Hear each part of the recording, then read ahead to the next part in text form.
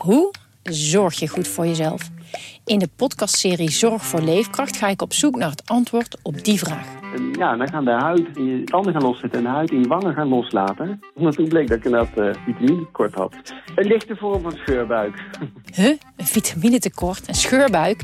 Wil jij weten hoe dit afloopt en wat je hiervan kan leren? Ga naar aflevering 13 van de podcastserie Zorg voor Leefkracht en luister. Radio Meerdijk, Radio Meerdijk, de podcast over FC Emmen. Radio Meerdijk, Radio Meerdijk, de podcast over FC Emmen. Radio Meerdijk, Radio Meerdijk. Hier is uw presentator Thijs de Jong. En ik zit hier met FC Emmen-watcher Jonathan Ploeg en met sportjournalist William Pomp. Goedemorgen. Druk op zijn telefoon zit. William, er even bij, jongen. Kom op. Ja, zeker. Ik ben erbij. Ik luister. Een professional. Kijk even naar de laatste nieuwtjes. Ik wil de scherpte. Ik ben scherp. Ja, oké. Daar heeft een telefoon helemaal niks mee te maken. Nee, oké. Misschien vergroot dat de scherpte nog wel. Nou, ik ben benieuwd. Jonathan, 73 zou hij zijn geworden. Jan van Beveren. Ja.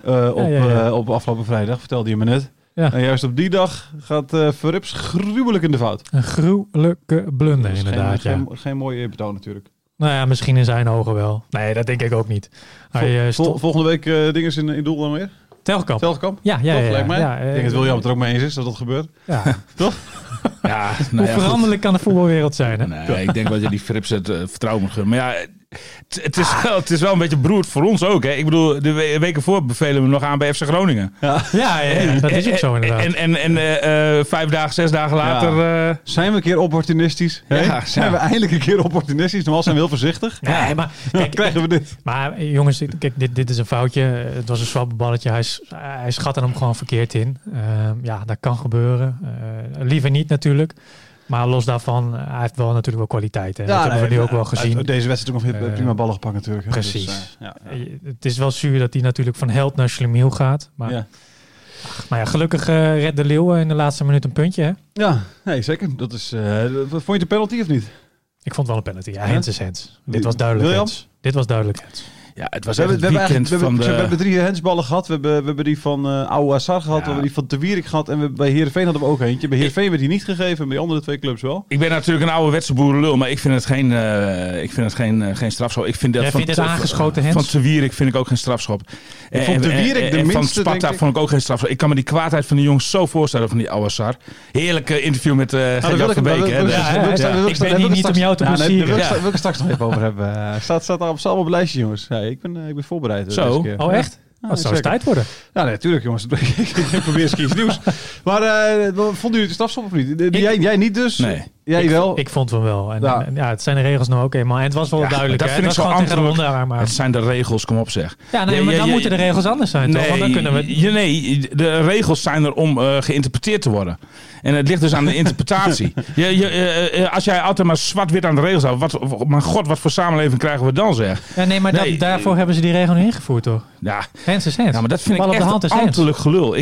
Daar gaan de nekharmen recht van overeind staan. Hands is hands en de regel is de regel. Ja, maar kijk, goed dat ik in dit tijdperk geen betaald voetbal. Ik zou nog veel bozer zijn dan Mike de Wierik of dan Oude Assar. Ja, maar ik ook als ik daar zou staan, natuurlijk. Nee, maar wat jij zegt van nee, terecht is strafschop, want de regel is regel. Ja, maar als ik daar als speler zou staan, dan zou ik ook denken van ja, godverdomme, wat gebeurt me hier nou? Nou, waarom zeg je dan regel is regel? En, omdat regel wel regel is. Ja, maar dan als regel is, hoef je toch niet kwaad te worden? Nee, maar ik zit die wedstrijd te kijken en ik sta niet op het veld.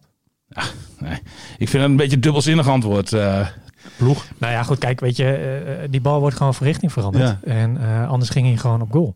En dus die handsbal, of althans de bal op de hand, die beïnvloedt gewoon het spel op dat moment. Ja. Dus vind ik ook dat ervoor moet worden gefloten. En of je daar nou wel of geen kaart voor geeft. Nou hou je bij je mening. Net zwalkt je er alweer vanaf. Maar ik bedoel, ik kan me zo voorstellen dat als je daar Los van de regel, wat de regel ook is, of het hands is of niet hands. Ik kan me zo voorstellen dat als je daar als de Wierik staat, of als die Ouassar, dat je gewoon Ja, maar daarom is het dus ook een onmogelijke regel. Het is precies wat de Wierik zegt. Dan moet je verdedigers zonder armen opstellen. Je kunt niet je armen wegstoppen. Zelfs de Wierik deed bij FC Groningen heel goed voor. Hij deed zijn armen op de rug. Hij zei van, ja, maar dan nog had hij waarschijnlijk mijn arm geraakt. Als ik mijn armen gewoon op de rug had gehad in dat duel. Ja. Of op dat moment. Nee, maar ik vond die van de Wierik zelf ook minder hands dan die van Ouassar. Ik vond die van Ouassar... Kijk, die was ook vol op de onderarm. Hij was op de onderarm. Hij springt daar weg, zeg maar. En daarmee neem je een risico dat je die bal op je hand krijgt. En als dat al gebeurt... En kijk, deze bal was misschien wel terechtgekomen op het hoofd van... maar ook in het geval van Ouassar was er geen sprake van een uitgestoken arm. Maar jij zou het voorstander zijn van aanvallend... aanvallend hands? Nee, ik ben voorstander van vrije interpretatie van de scheidsrechter. Maar dat maakt dus lastig. Daarom hebben ze dat maakt het helemaal niet lastig. Uit de lucht halen. Nee, juist niet. Jawel, want dan gaat de ene scheidsrechter zeggen... dit is wel een handsbal. En de andere scheidsrechter zegt... Wat is er dan? Wat is het verschil met nu? Nu is het toch precies hetzelfde? Je hebt nu toch ook voorbeelden waar scheidsrechters... Zelfs de VAR. Ja, maar dat zou niet moeten. Want nu, als het goed is... Nee, maar daar moet de bal op de hand moet hand zijn. Nou, kijk, daar moeten we eigenlijk van af. Dat je denkt dat er een vaste regel is voor alles. Dat is het precies. Now are you talking in my way, Thijs. Geen vaste regels. Ja. Thank you very much. Ja, William Pamp. Ja, want kijk, we zagen dit weekend op 3 handsballen die verschillend worden geïnterpreteerd. Maar we vinden allemaal dat het gelijk moet zijn. En dat er dus, en we wijzen dan van, maar daar gebeurt het wel, daar... Het is gewoon arbitrair. Hè? Daarom heet het ook een arbiter. Ik ben ook tegenstander van de VAR. Met al die correcties en het juist interpreteren van de regel. My ass. Sorry. Engels, heerlijk. Ja. Zullen we overgaan op Engels, jongens? Ja. Weet je, dit is voor de international listeners, of niet, William? Doe je dit? Nou ja, daar komen we bij Radio Milko ook wekelijks te beluisteren op dit kanaal, toch? Komen we daar wel op terug.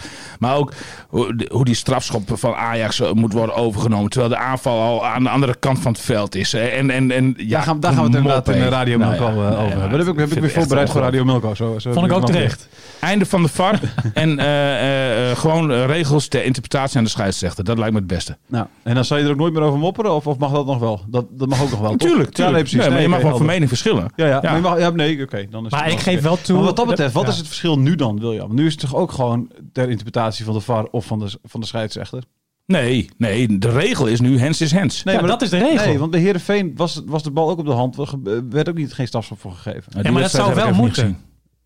Ja, volgens de regels. Ja, oké. Precies. Maar goed, dat is dus kennelijk... Hands is hands. Wordt daar nog steeds... Ja, maar dat is wat scheidsrechterskorps gewoon niet goed doet op dit moment. Hands is hands. Ik dacht alleen... Nee, wat het scheidsrechterskorps juist wel goed doet. Alleen die regel is fout. Ja, maar ze hanteren die regel dus niet goed. Op dit moment. Nou ja, in de gevallen die ik gezien heb wel. Ik heb Heerenveen niet gezien hoor. Okay. Maar in de gevallen die ik gezien heb, hanteren ze hem juist wel goed bij Emmen, bij Sparta. Hanteren ze de regel goed, alleen ik ben het niet eens met de regel. Nee, oké. Ja. Maar goed, ja. In sommige gevallen wordt het nog moeilijk, hè? Dit is wel, ik denk dat luisteraars dit wel 3-4 keer terug moeten luisteren voordat ze begrijpen hoe het zit. Zeker met het Engels jou er nog tussendoor. Ja, zeker. Woordenboek erbij zelf. Man, ja.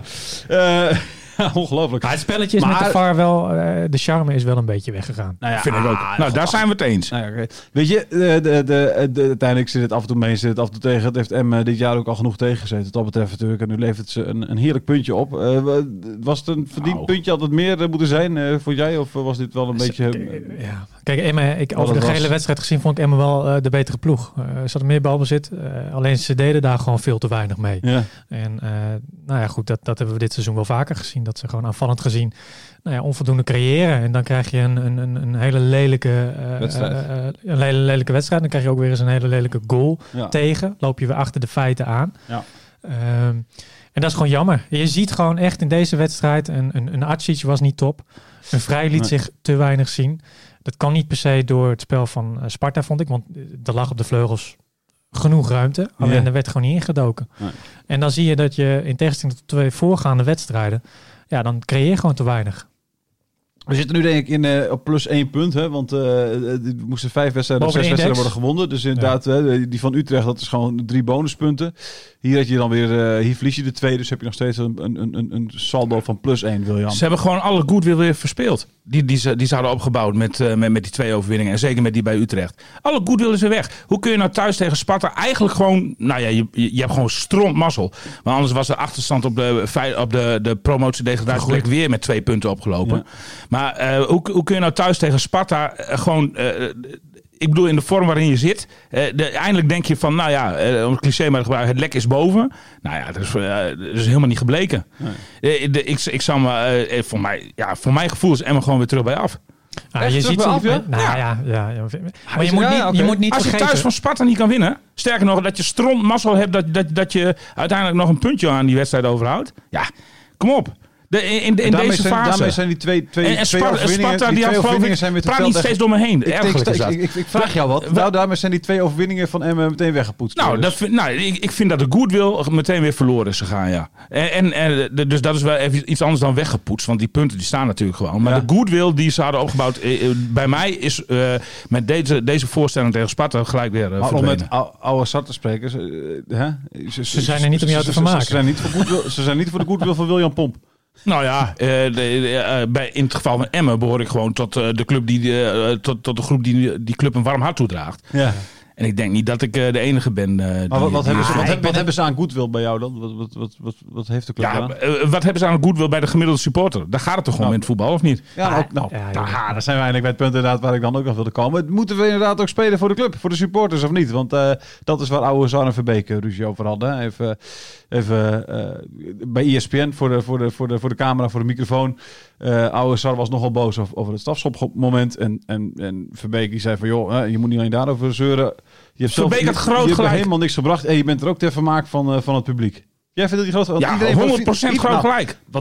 Ik had niet verwacht dat we het hier over eens zouden zijn, William. Oh. Ik dacht echt dat jij hier Verbeek helemaal af zou maken. En nee, in tegendeel. Ja, 100% gelijk. Fantastisch. Jij bent de enige... Afbraakvoetbal van Sparta. Antivoetbal was het. Ja. Antivoetbal. Ja.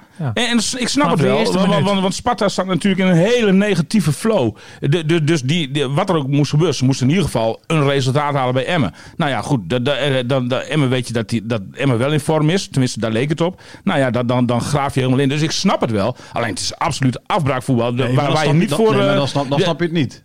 Hoezo niet? Nou, want Verbeek zegt dat je ook de verantwoordelijkheid hebt om er iets van te maken. Ja, zeker. En jij zegt nee, maar jij zegt ik snap wel dat ze het doen. En Verbeek zegt ik snap niet dat jullie dat doen. Maar jezus, wat ben je toch... Nee. Jij bent echt... Heb je je hersens al meegenomen van huis? Nee, echt serieus. Dat ik zeg van dat ik het wel snap dat ze afbraakvoetbal spelen. Iets snappen is anders dan iets waarderen, hè? Nee, maar ja, dat snap ik ook wel, William. En dat waardeer ik ook als je dat zegt. Maar wat Verbeek hier zegt tegen Ouassar... Jullie moeten er iets aan doen om het publiek te vermaken. En Ouassar zegt, ik ben je niet om jou te vermaken. Ja. En dus dan snap jij eigenlijk Ouassar beter. Nee. Jawel, want dat zeg je toch? Nee, ik snap wel dat ze het zo doen. Nee, precies. Ik snap wel dat ze het zo doen. En Verbeek snapt het niet dat ze het zo doen. Nee, maar ik ben het er niet mee eens. Maar ik snap wel dat ze het zo doen. Nee. Sorry William, maar volgende onderwerp, niks volgende onderwerp. Ja, sorry, echt heel moe hiervan. Ik denk dat de luisteraars dit ook even 4 keer moeten terugluisteren. Ja, maar nu begrijp je niet dat Verbeek die zegt. Dus nee. De spelers hebben de clubs hebben de verantwoordelijkheid. Hoe kan ik jou dit nou eens aan het verstand peuteren hoe ik erover denk? Nee, je hoeft niet uit te leggen, want ik denk dat de luisteraars al lang afgehaakt zijn. Dat maakt me niet uit, dan doe ik het voor jou nog eventjes. Knip dit er straks maar uit ook, want dit slaat echt nergens op. Ik snap de gedachte van Sparta dat zij zich gaan ingraven na zo'n slechte reeks en dan uit bij Emmen waar je een resultaat moet halen. Ik snap die gedachte. Ja? Maar uiteraard vind ik dat voetbal er is om het publiek te vermaken. Ja. Dus ik heb er geen waardering voor, zeg maar, in die zin. Ik begrijp je. Maar Verbeek zegt ook dat hij niet snapt. Nog eens een keer daarbij. Want Verbeek snapt niet dat een ploeg als Sparta dat doet. Nee, volgens mij... het is maar net hoe je het woordje snapt interpreteert. Oké. Maar dan laten we dat lekker rusten. Goed, aan de andere kant, die reactie van Ouassar, dat was niet zozeer alleen op hun spel, maar meer op wat hij de voorgaande weken natuurlijk allemaal heeft gezegd over andere ploegen ook. Hè. Dat brengt natuurlijk irritatie op binnen het betaalde voetbal in het algemeen. Maar wat heeft hij nog meer gezegd dat irritatie opwekte? Verbeek? Nou ja, er zijn reacties op spelers. Hè. Die Heracles-speler die af en toe eens te laat kwam. Had hij ook gelijk in? Maar hij had er ook gelijk in. Maar dan ging hij helemaal op los. Alleen dat wekt gewoon een beetje vrevel, denk ik, bij mensen. Goed, ik bedoel, het is heerlijk toch om een keer zo'n Verbeek te horen in plaats van al die types die zeggen van in de tweede minuut kregen ze een goede kans. Die moeten natuurlijk in. En vlak voor rust slaan ze op een heerlijk moment toe natuurlijk. Ja, daar slaat de tekst is niet op te wachten. Dan heb ik liever Verbeek die zo'n speler eventjes aanpakt of zegt van 100% mee eens. Dat mag toch? Thijs, ik snap wat je bedoelt en ik waardeer het ook. Dankjewel. Dat vind ik fijn om te horen. Nee, maar dat is... iedereen viel eroverheen, maar ik had niet gedacht, William, dat jij in hetzelfde kamp zou zitten eigenlijk. Maar iedereen viel over Verbeek heen? Ja. Dat was wel zo. Echt iedereen... Op social media. Social media, inderdaad. Tenminste, hij in het bubbeltje waar ik zag ik alleen maar van heerlijk team, Sar, en wat fijn, weet je wel. Terwijl ik dacht van, goh, wat... Team Verbeek, joh. Heerlijk, er moet vermaakt worden. Kijk, ik ben ook Team Verbeek. En dat kun je bijvoorbeeld zo'n Lukien dan niet zeggen dat hij dat niet gedaan heeft. Die hebben nog wel met Emmen in ieder geval altijd een soort poging gedaan om het publiek te vermaken. Is zeker niet altijd gelukt, want dan zaten er vaak nog ellendige wedstrijden tussen. Soms tegen beter in. Precies, maar dat er nog wel een idee zat van je voetbalt ook voor het publiek. Niet op de tribune dan, maar nu misschien thuis. Alleen wat je bij FCM merkt inderdaad is dat net zoals de voorgaande 2 wedstrijden, PEC Zwolle probeert ook nog een beetje te voetballen. Utrecht is natuurlijk ook een voetballende ploeg. En daar kan FCM goed tegen voetballen. Dan vinden ze de ruimtes die ontstaan. Ja, alleen tegen een ploeg als Sparta, die volledig inzakt, antivoetbal speelt. Maar Sparta kan ook heel goed voetballen. Dat hebben we dit seizoen ook al vaak. Maar ze kozen deze wedstrijd niet voor. Precies. Zeg maar. En dat is nou net het punt. Dat ik begrijp dat ze die keuze maken. Ja, precies. En dat is ook logisch in de situatie waarin ze zitten natuurlijk. Hè. Ik bedoel, ze hadden met een punt of een overwinning hadden ze waarschijnlijk... dan is lijfsbehoud wel zeker. Zeker. In de slechte fase waarin ze zitten. Dus dan haal je het maximaal uit de mogelijkheden die je op dit moment hebt. Ja. Alleen, wat ik probeer te zeggen is dat FCM er gewoon zoveel moeite heeft tegen ploegen die inzakken. Ja. En ik weet ook niet waar dat... Ik weet niet, ze kunnen de ruimtes dan niet vinden met de spelers die ze hebben. Nee. En dat is wel vreemd, zeker nu nu je wel genoeg creativiteit zou zeggen, heb je daar. Hè? Met PA, Atsic, vrij, individuele acties, die kunnen zichzelf nog eens een keer vrij spelen. Ja. Het zou er wel moeten zijn, maar op een of andere manier... wat zegt Lukien daarover? Heeft hij daar iets over gezegd? Waarom dat niet lukt? Nou ja, hij zei dat onder andere dat Atsic en Vrij en de Leeuw op dit moment gewoon, of die wedstrijd, gewoon niet te goede doen waren. Okay, wat ik net zei inderdaad ook. En dan mis je die slagkracht ook. Ja. Weet je, dan kom je er gewoon niet doorheen. Nee. En dan kom je er ook niet doorheen als je een gladon inbrengt. Nee. Nou ja, goed. Dat vergt een ander type voetbal als je gladon inbrengt. Ja, maar dat wilde hij dus niet. Hè? Hij zei van ik heb hem ingebracht omdat ik gewoon het voetballende spelletje wilde spelen. Niet de lange bal geven constant. Maar hij wilde gewoon 2 man voor de goal hebben. Ja. Ik vind als jij kijkt tegen Sparta, na een uur ben je er wel achter van er is geen doorkomen aan op de manier waarop wij normaal gesproken voetballen. Dan vind ik ook dat je naar andere methoden moet grijpen. Dan moet je gewoon kick en rust gaan spelen. En dan inderdaad met zo'n gladon voorop. Maar dat kan Emmen niet. Daar heeft Emmen de spelers niet voor. En de keren dat ze het wel deden, stond Beugelsdijk in de weg. Dus dat lukte ook gewoon niet. Nou ja, dat is nou wel zo'n mannetje sputter die wel kick en rust kan spelen. Ja. Die was ook zagrijnig na die tijd, joh, die Beugelsdijk. Heb je dat interview nog gezien? Nee. Nou, die was echt hartstikke zagrijnig. Snap ik wel. Ja, die liep bijna weg. Hij is denk ik aanvoerder, dus hij moet verplicht voor de microfoon verschijnen. Een winnaar puur zang is dat. Hij vond hem niet leuk. Ik denk, wat maakt het uit, joh? Sparta gaat toch niet degraderen? Nee, maar dat denk ik ook. Ik bedoel, met een overwinning waren ze veilig geweest, maar Sparta is even goed wel veilig. Ja, dat komt allemaal nog. Kijk hoe die ervoor is. Het gaat maar tussen 3 ploegen. Ja, daarom, precies. En dan moet je dus alleen maar, heb je maar 1 doel, dat is publiek vermaken. Jij zei net dat de credits, FCM heeft de credits weer verspeeld, hè? In ieder geval bij jou. De goodwill. De goodwill, sorry, ja. Hij is heel keen op de woordjes die hij gebruikte vandaag. Maar we moeten niet vergeten natuurlijk dat ze staan 18e, maar ze zijn nu 3 wedstrijden op rij ongeslagen. Dat moeten we natuurlijk niet onbenoemd laten. Maar je speelt tegen Sparta trouwens, Jonathan. Ja, is ook zo. Maar kijk, vorig seizoen zelf verloor je tegen Sparta met 1-0 op verschrikkelijke wijze. Daarom stond je ook waar je nu staat. Hè? Ja. Maar ik vind, Emmen kan alleen maar nog voor lijstbouw spelen uiteindelijk via de play-offs. Als jij zeg maar de flow doortrekt. Maar ik vind dit niet de flow doortrekken. Nee, dat vind ik ook niet. Nee, dat is ook zo. Want dan wil ik even naar volgende week. Dan spelen ze tegen een ploeg die ook niet per se altijd voor vermaak kiest. Natuurlijk. Hè? FC Groningen.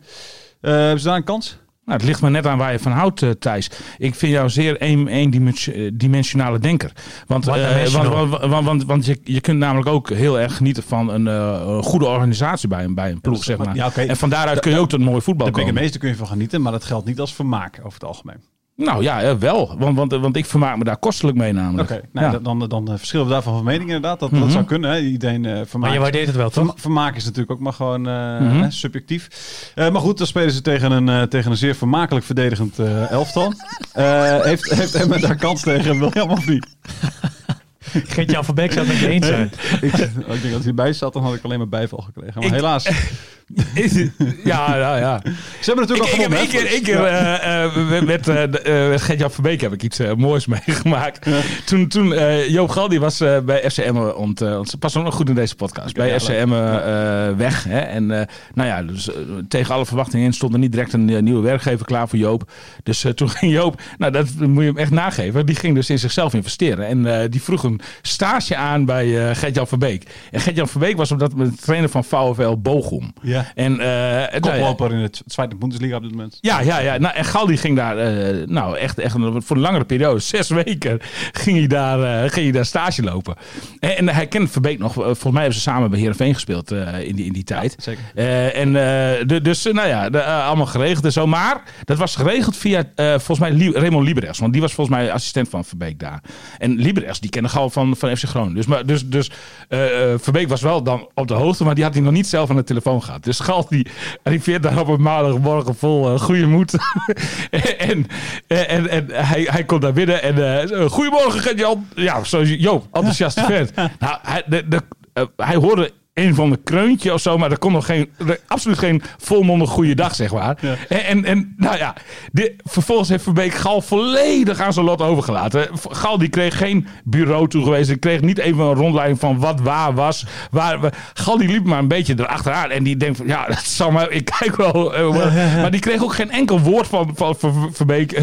Helemaal niks. Echt. De hork ten top, zeg maar. Ja. Ik weet niet of Gert de hork is of Jan de hork. Nou ja, maar dat is leuk, hè? Het stond ooit in VI een heel mooi verhaal over hem. Gert en Jan Verbeek, inderdaad. Gert, hè, die amabele man, zeg maar, die echt op mensen klaar staat. En Jan, inderdaad, die hork die maar zijn eigen waarheid kent. Hij vindt het volgens mij, want het laatst verscheen er toch een boek over Verbeek of zo. Ja, volgens mij vindt hij het zelf inmiddels een beetje vervelend dat de hele tijd te werden wordt gebracht. Want volgens mij het hoofdstuk met Riemen van der Velde, die begon daar ook over. En dat zag je ook weer, de zichtbare ergernis bij Verbeek in al die talkshows. Ja. Dat elke keer dat hoofdstuk werd opgemaakt. En dan hebben we hier nog Gert of Jan. Maar in ieder geval, Joop Gal die werd volledig aan zijn lot overgelaten. En ik ben die kant een keer opgegaan voor een mooie reportage. Nou ja, en dat is, Joop heeft het hard op de tong liggen. Zeker. En dus die zei daar ook wel wat van in dat interview. En dat interview verscheen in Dagblad van Noorden. Nou ja, je gaat er niet direct vanuit dat Dagblad van Noorden ook in Bochum wordt gelezen. Nee. Maar de volgende ochtend om 7 uur had Joop Gal een Duits nummer. En toen was hij alweer thuis, hè? Toen dat interview verscheen. Ja. Gert-Jan, wat heb je nu in de krant geschreven? Joop, daar ben ik toch niet verantwoordelijk? Hij had het zelf verantwoordelijk voor. Ja, precies. Ja, maar het is jouw verantwoordelijkheid. Ja, hij was woest. Joh. Wat had hij erover gezegd dan? Gewoon over dat zijn ontvangsten niet... Ja, zoiets. Ja, gewoon ook wel dat volgens mij dat het wel een hork is of zo. Even een cliffhanger voor volgende week. Ik zoek het artikel nog even op en dan ga ik even citeren wat hij toen zei. Ja. Maar wat zei... je weet het. Ja, dat weet ik. Nee, maar het is een aantal jaren geleden. Dus maar Jan, of Gert-Jan, ik ben hier niet om jou te plezieren. Zei hij zo? Nee. En dan is de cirkel weer rond. Zitten we al aan de eindtijd? Nee, nog lang niet. Maar dat zijn het bijzondere dat was heel bijzondere vent. Hij heeft ook een hele andere kant. Hè? Die Orlando Smekers die hij in huis nam. Die voetballer die zijn moeder in de prostitutie zat. En uiteindelijk is hij... die was in een psychose beland. En heeft hem weer in huis gehaald in Almelo. Het is allemaal... Als een soort vader. Echt als een soort vader. Ja. Dus dat was Gert. Dat is Gert inderdaad, ja. Maar Jan was de afgelopen weekend natuurlijk eens eventjes bezig. Maar ik mag hem graag horen hoor, Gert-Jan Verbeek. Ik ben absoluut team Verbeek. Dat is fijn om te horen. Hey, komend weekend. Als je die andere is ook wel eens bij Emmen te analyseren. Die met een beetje halflange haar. Die, hoe heet die nou? Tjommer? Ja, dat vind ik dus echt helemaal niks. Wat vind je nou van Marciano Fink? Nou ja, nee. Nou ja, goed. Het is allemaal wat. Maar komend weekend. De Hunebed Holsbrug derby. We zijn de beker kwijt, hè? De hondsrugbokaal. Ja, serieus? Ja. Waar is hij dan? Weet je echt? Ik vermoed dat hij bij FC Groningen staat. Want kijk, Mike de Wierik heeft als laatste in ontvangst genomen, denk ik. Precies. Daar hebben we beelden van. Ja. Dus dat kunnen we tegen Mike de Wierik gebruiken. Ja. Dus, maar hij had nu eigenlijk bij FC Emmen moeten staan. Want de laatste overwinning was voor FC Emmen. En hij gaat naar de ploeg die het laatst gewonnen heeft. Ja. Alleen bij de laatste wedstrijd is hij niet boven water gekomen. Ook een beetje door corona en zo. We komen bij FC Groningen natuurlijk ook het pand niet binnen. Nee. Maar ik vermoed eigenlijk dat hij bij FC Groningen ergens nog in de kleedkamer staat. Ja, of Theo Maas heeft hem. Dat kan natuurlijk ook. Ja, misschien dat Theo Maas er wel mee vandoor is gegaan. Ja. Dat zou echt prachtig zijn. Het is wel een belangrijke trofee. Het is een hele mooie trofee. Dat moet je in het derde zetten, joh. Dan is die hondsrugbokaal in één keer zo hartstikke beroemd. Ja. tot grote ergernis van alle supporters, denk ik. Ja, dat snap ik ook niet. Nee, snap ik ook niet. Begint nu alweer. Dat we het absoluut geen hondsrugderby mogen noemen. En waar we dat vandaan halen. Hoe moet je dit noemen? Het is geen hondsrugderby. Weet je? Je hebt derby-ontkenners tegenwoordig, hè? Ja, daar wouden we het laatst al over hebben, hè? Derby-ontkenners. Ik geef een voorzetje. Want toen was FC Groningen Heerenveen was ook ineens geen derby. Dat is ook geen derby. Dus dat is net zo goed een derby als Emmen Groningen. Nee, maar vanuit Fries perspectief snap ik dat jij dat zegt. Want voor Heerenveen zelf is er maar één derby en dat is dan... Hoewel als dit voor Heerenveen zo'n gewone wedstrijd was, Heerenveen FC Groningen, waarom gingen ze dan bij de laatste training met al die fakkels en zo daar langs de kant staan? Is ook zo. Zo'n gewone wedstrijd is het blijkbaar ook weer niet. Nee, is ook zo. Maar zo groeien dingen. Hè, volgens mij is zo groeien dingen. Het is druk gesticulerend. Ja, maar volgens mij is Tony van Leeuwen ook al eens een keer met een pompenbladder shirt aangetrokken en zo. En andersom is hoe heet die ster van jullie?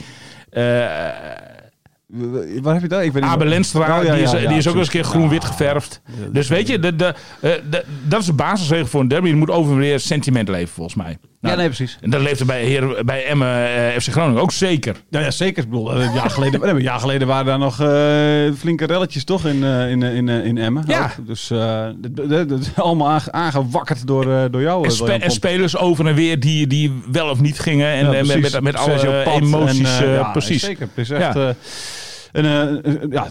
het is een echte derby wat mij betreft. De enige misschien wel zelfs. Absoluut. Hey, maar wat verwacht je ervan? Want we kennen natuurlijk nog Groningen met de eerste keer dat het was, de 2-1. We hebben de bekerzege gehad van Emmen dit jaar nog. Hè? Ook 2-1.